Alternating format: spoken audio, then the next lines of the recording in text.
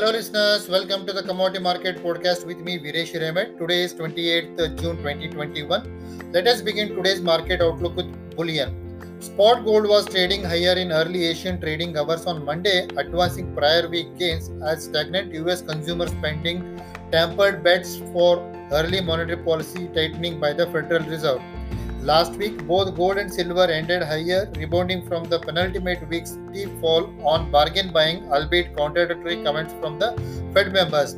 The personal consumption expenditure price index, the Fed's preferred inflation measure, came at 0.5%, missing the market expectation of 0.6% as well as below the prior month's reading of 0.7%.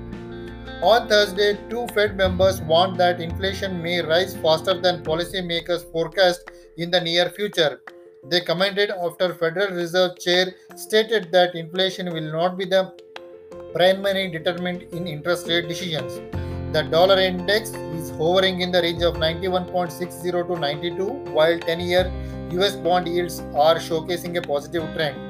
The focus of the global financial market, including commodities, would be on the release of non-farm payroll and unemployment rate data from the United States later this, that is particularly on Friday.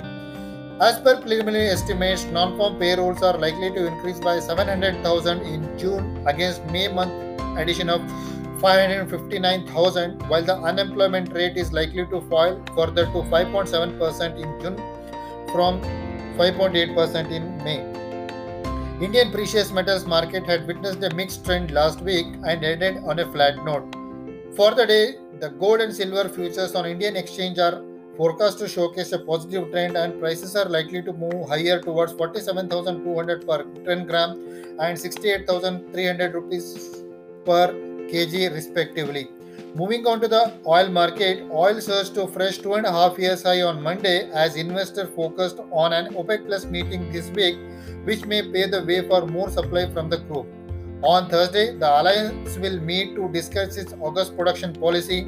As vaccination rollouts led to increased mobility and demand for transportation fuel, the group is anticipated to restart some previously halted production. According to Defense Department, US forces carried out airstrikes against Iranian-backed militia groups suspected of drone assault on US people and infrastructure in Iraq. The strike in Syria and Iraq on Sunday were aimed at operational and weapons storage facilities. The International Energy Agency urged OPEC Plus to produce more oil to meet the surging global oil demand as the stockpiles built up during COVID-19 are depleting following the reopening of the economies from lockdown. Separate OPEC Plus committees will meet on Tuesday and Wednesdays to discuss market data in advance of the main ministerial meeting. According to a Bloomberg study, the partnership may increase output by around 550,000 barrels per day in August. While discussion to reset a nuclear deal drag on, a rise in Iranian crude flows seem unlikely materialize anytime soon. The contango in the oil market is continuing in both the benchmark, indicating stronger near-term demand for the oil. MCX oil futures advanced toward 5,500 rupees per barrel last Friday, taking cues from their global benchmark, and the positive trend is forecast to extend towards 5,600 per barrel this week. Moving on to the metal market, all the industrial metals are trading marginally lower in early Asian trading hours on Monday, shrugging off previous weeks on account of profit booking, while their counterparts in China are trading mixed. However, the fall could be limited because of strong rebound in the global economic condition. The Fed's preferred inflation indicator, the personal consumption expenditure, came in at 0.5%, missing market expectation of 0.6% and falling short of the previous month's reading of 0.7%. While we speak about the specific commodity, LME 3-month copper forward contract was marginally down in early Asian trading hours on Monday, weighed by marginal gain in the dollar against major currencies. President Biden achieved a preliminary deal on $579 billion infrastructure spending proposal with a coalition of Democratic and Republican senators, claiming that it will create more millions of jobs and fulfill a key element of Biden's economic goal. The Federal Reserve's Kaplan projected a projection of 3.4% inflation this year and 2.4% next year includes upward risk.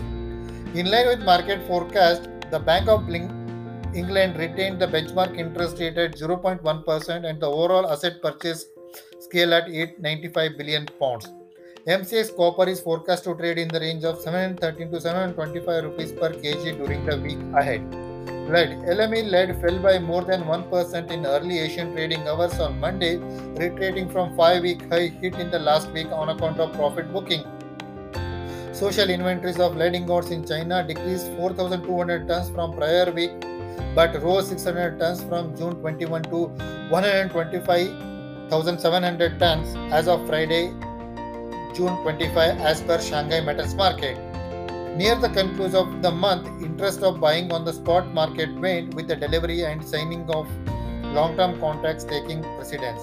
MCX lead oscillated in a broad range of 167.50 to 172.75 rupees per kg last Friday and ended near opening level ahead of expiry of the contract. For the day, MCX lead is forecast to move in the range of 169 to 173 rupees per kg. Zinc is down for second consecutive trading session on LME on account of profit booking from the previous week's rally. On fundamentals, domestic treatment charges increased and consumption in the galvanizing and die casting sectors fell gradually over the off-season, weakening support for zinc prices. Because the smelter arrivals did not arrive on time, after beginning production, social stocks fell again, and after social inventories were supplied, inventories built up. MCX zinc for July is forecast to trade in the range of 230 to 240 rupees per kg during the week ahead. Nickel LME nickel was down near 1% on Monday morning, shrugging off 3-month high made last Friday as market participants are liquidating their long position ahead of month end. According to SMM statistics, refined nickel inventories in the Shanghai bonded regions grew 1,000 tons from a week ago to 10,700 tons on June 25. MCX nickel closed at 4-month high on Friday and it is likely to correct during the day, moving in line with its global benchmark. Aluminum was trading lower on Monday morning, erasing biggest intraday gain last Friday, weighed by weakness in the entire base metal complex. Seasonal off-season of basic consumption is approaching, and the steady weakening of consumption will continue to contain stock declines with an inflation point in July. The Russian government intends to levy temporary export tax on steel, nickel, aluminum, and copper in response to countries' soaring commodity prices.